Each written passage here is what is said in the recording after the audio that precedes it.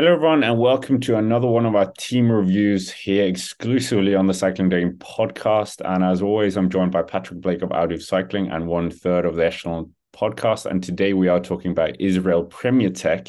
Israel Premier Tech, of course, got relegated from the World Tour last year, and this year was really on the way to the bounce back to the World Tour by the next relegation cycle. But yeah, nevertheless, Patrick, their season this year, how have you found it? I think it was actually pretty good, in all honesty. Of all the sort of pro level teams in like the Pro Conti, I think we did really well. Lotto Destiny being the other big one who were relegated. And I think they've done a really good job of getting back on that horse of the UCI kind of system, like the point system, and not just leaving everything to the last year of the cycle, but actually starting off on a really strong foot. And we were just looking at their results before this recording, and we are mildly surprised, actually. They've had a very solid and respectable year, to be fair to them. They have sometimes been, the last couple of years, there's been a lot of poking fun at the fact that they signed Chris Froome and all the money that's gone into him. And basically, where could that money have gone elsewhere in terms of riders that they could have brought in? But, I'm sure we'll talk about that later in this podcast. But yeah, Israel, is a pretty decent year all round, don't you think? Yeah, oh my goodness, preach with what you said there, the wasted money, the return on investment. But yeah, Adams has been quite vocal about that as well. Yeah, no, I completely agree. Surprising season for them in some respects, and good on them for bouncing back. It could have gone a different way. Obviously, they had some good wild cards in there as well, but outside of kind of yeah, I think they only went to the Tour de France. They didn't go to the Vuelta a España, if I recall. Yeah, in terms of other results, well, for a pro continental team, this is the bulk of their achievements. Obviously, where have they kind of picked up the strongest results in your opinion? Um, I think it's been in the one day races they've done really well this year. There's been a lot of riders stepping up. Of course, they've got the sort of tried and tested Mike Woods in here as their Ardennes leader, but there was, in my opinion, a big step up from the likes of, say, Corbin Strong this year was, I think, one of their main riders. He was their main sprinter in the Tour, but he's definitely more of a puncher rather than an out and out sprinter. And, he showed in a lot of one day races this year, kind of how successful he can be. He was also, Nizzolo, who they brought in, who I kind of forgot was in their team. He did good on a couple of occasions. Of course, how can anybody forget Derek G? I know he didn't win, but I don't think anybody's going to be forgetting that Giro d'Italia performance anytime soon from him. You just corrected me completely. I forgot they were the Giro. Apologies, Israel. Yeah, how could I forget Derek G? But well, I Okay. mean, well, you're jumping the gun here. Yes, sorry, I'm jumping the gun. I think yeah, it was mainly in one day races that I think they did, but yeah, there were some okay performances in like stage races and stuff as well, and in the Grand Tours, of course. So it was relatively well rounded actually. Yeah, I mean, I completely agree with you. Corbin Strong, definitely very strong. Pardon the pun. Second in the GP Quebec as well. They had that incredible win at Paris Tours that went under, well, took a lot of people by surprise. And Paris Tours, we've spoken about that before, that it kind of goes either sprinters' way or is it just a complete mess. And this year was a bit of a mess. And yeah, scattered things all over the place. Trobo Leon winning that with Nizzolo. Sixth, Michael Woods was quite good, and we'll touch on him in the Tour de France as well. But yeah, Patrick, Route de Occitane as well. But 12 victories, are they happy with that? Like the quality of the victories, two national championships, obviously winning the Israeli road race, Derek G winning the national Canadian championships as well. But picking up the overall in the Arctic race of Norway, I thought was quite an incredible achievement for them. Yeah, Stephen Williams definitely took a bit of a step up this year, I believe. I think he was in a contract year, and I think he did a really good job of just showing himself as a very good puncher for them in the future. Of course, with like you say, Mike Woods, I think he was 12th at Liège, inside the top 10 as well at Flèche Wallonne. That's kind of like his bread and butter sort of race is La Flèche Wallonne. But I'm not sure if they'll mind too much about the number of victories because their main focus is on just UCI points accumulation. We saw from Arkea last year, they were very good at, in like those sort of Belgian sprint races, French sprint races, the kind of cup races, 1.1s, 1.2s, they'd get multiple riders inside the top 10 and the dot pros as well. And that would be the main point accumulator. And I think maybe Israel's focused more on that rather than victories. Maybe they'll take a switch into next year because I think they're good enough to kind of win more. But yeah, I think that they've just been accumulating some good points and they'll probably be happy with that. Well, we might as well turn our focus to the one-day races or the monuments. I didn't think they featured in too many of them. None of them really sticking out. They've been up there in the past in the Paris-Roubaix, etc., in top 10, but yeah. Other than the success that we spoke about, Paris Tours, Troubaix Leon, which aren't monuments, Flèche Wallonne, they were even fourth with Mike Woods. I can't actually remember them doing well in any monument. I think they were at Paris-Roubaix, but definitely didn't see them. Yeah, I didn't see them Oh, out true. as No, actually, we did. Wasn't it Derek G who crashed on the into the? into the Arenberg. Yeah. Yeah, and I'm just looking back through their results, trying to see like Milano, San Remo. Like I think the highest placing was Chris Neylands in 27th. To be fair, they did do good in Ghent-Wevelgem. I completely forgot. Sepp van Mark finished in third place in Ghent-Wevelgem this year. We completely forgot about that. Of course, I think he's sadly retired now, which is just another kind of one to the list of kind of big names who we've unfortunately lost this year. But yeah, we're not exactly, hitting the upper echelons when it comes to for monuments. Mike Woods, I think, finished 12th at Il Lombardia. I think that might have been their best result of the year.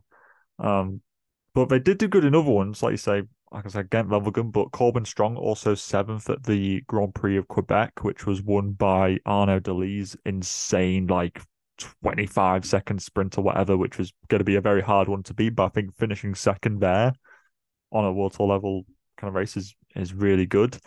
And, Corbin was, in my opinion, one of the more integral riders, third at Franco-Belge, fourth at the Giro del Veneto. He won a stage at the Tour of Luxembourg. He was also inside the top fifth at the Cadel Evans Great Ocean Road Race. So he was quite consistent at just picking up points. But yeah, like you say, their monuments are certainly, I don't know, it's leaving them wanting, I think.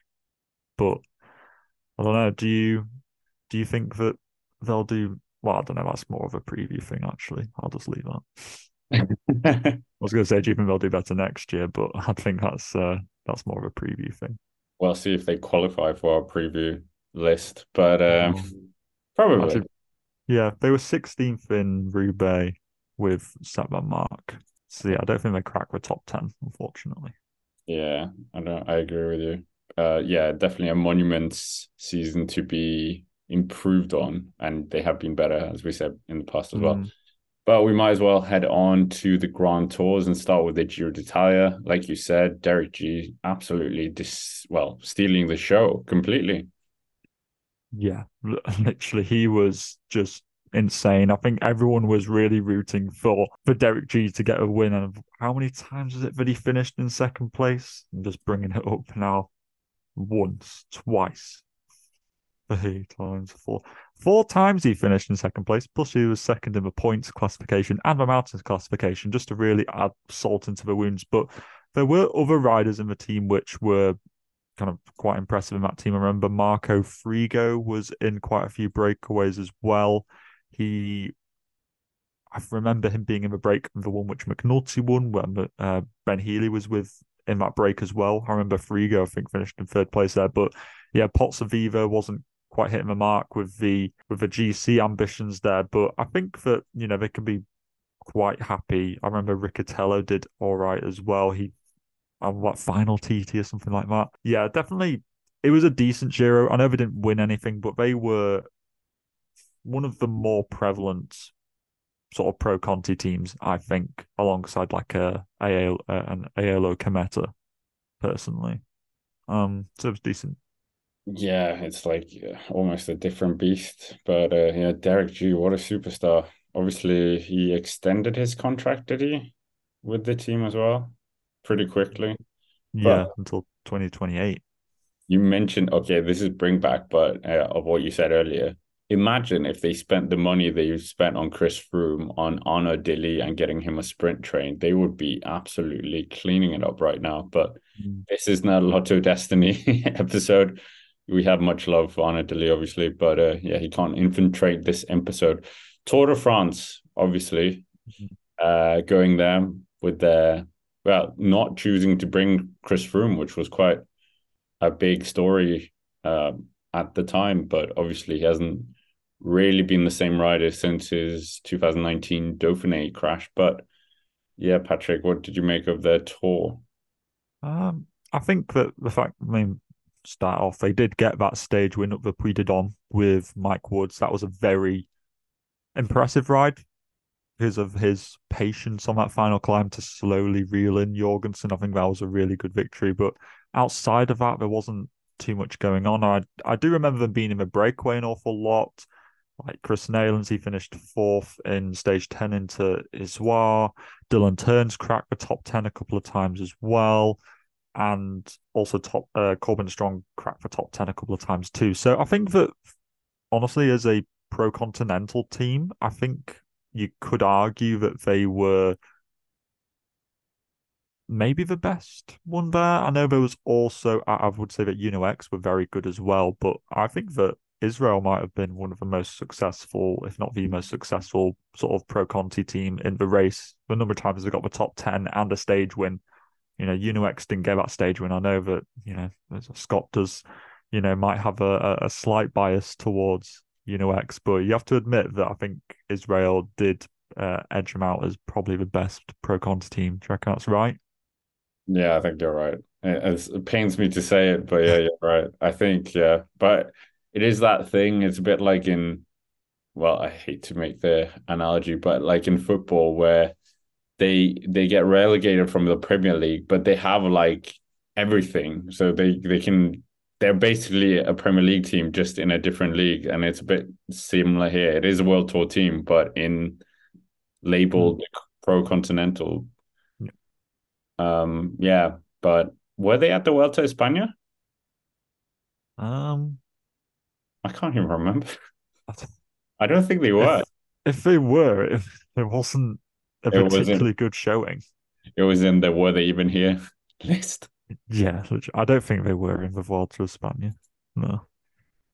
But yeah, I mean, all in all, yeah, I think they did pretty good in considering the Giro and the Tour. The amount of time we saw them in the camera, and like you said, the Puy de Dôme victory was a really, really measured effort as well. Like it looked like Jorgensen was going to take that for a long time, and then just slowly wheeling him in, and then winning. Yeah, Mike Woods, but Mike Woods is getting older, so they can't quite rely on this Canadian for that many more years. But what a result for him. Hmm. Yeah, I think it was his first Tour de France stage win as well, which almost felt like I don't know, I swear like he'd won one before, but like you say, he is 37 now, and you know he isn't going to be able to produce these results continuously year on year. They're going to need to bring in somebody else. I do think that maybe Stephen Williams could do something similar, but yeah, maybe they might need that Chris Froome money in a couple of years' time to make maybe some signings next year to kind of really bolster their one day racing performance because I do think they are quite good at them. So it'd be a shame to sort of Mike Woods to kind of drop away and then they're just kind of like nowhere. Yeah, we had Chris Neerlands as well. Do you remember that in the tour? Yeah, I think he didn't he crash from memory. Oh, yeah, I just remember seeing him up there in the break. I Yeah, you're think right. He did crash. he was in the break where I think it was Wout Pools won. It was the Wout on Wout fight, Yeah, I mean, and I think we talk about like how important it is to invest into new talent. Obviously, this isn't going to turn into a preview, but They did have one of the podium finishes of the Tour de l'Avenir in the form of Matthew Riccatello of America. Obviously, he didn't win, but he was up there. Marco Frigo as well. Like, there are a few younger guys. Sebastian Buick, he was up there. He lost a sprint. I think was it with Nico Dent where he didn't even do a turn in the Giro. That yeah, that was quite funny to be honest. I've never seen someone in a breakaway just being disregarded so hardly that they're like, you can't sprint to save your life. So yeah, you can just sit on. You won't challenge anything, and yeah, it didn't really happen. But yeah, what did you make? What do you make of like the younger riders? Because we've definitely been part of that kind of joke of saying that they're kind of just a retirement home for many of these riders. When you look at Chris Froome, 38, Jakob Fuglsang, 38, Ben Mm. Hermans, 37. As you said, Woods, 37, Pozzovivo, 40. So yeah, it's not like it's coming from nowhere. Yeah, I think with yeah, maybe the retirement, some riders getting on, maybe they'll kind of have a bit of a rejuvenating period soon. But like you say, the young riders were really good. It's easy to forget we haven't. I mean, we talked about his Paris Tours victory, but Riley Sheehan, who came in as like a development rider and just won Paris Tours and then did good in the Japan Cup, and now he's going to some national level team. I'm quite surprised they didn't hold on to him. I think that would have. I think they should. I think he looks like a right star for the future. But like I say, Riccatello, really good at Tour de l'Avenir, obviously a big prospect for the future.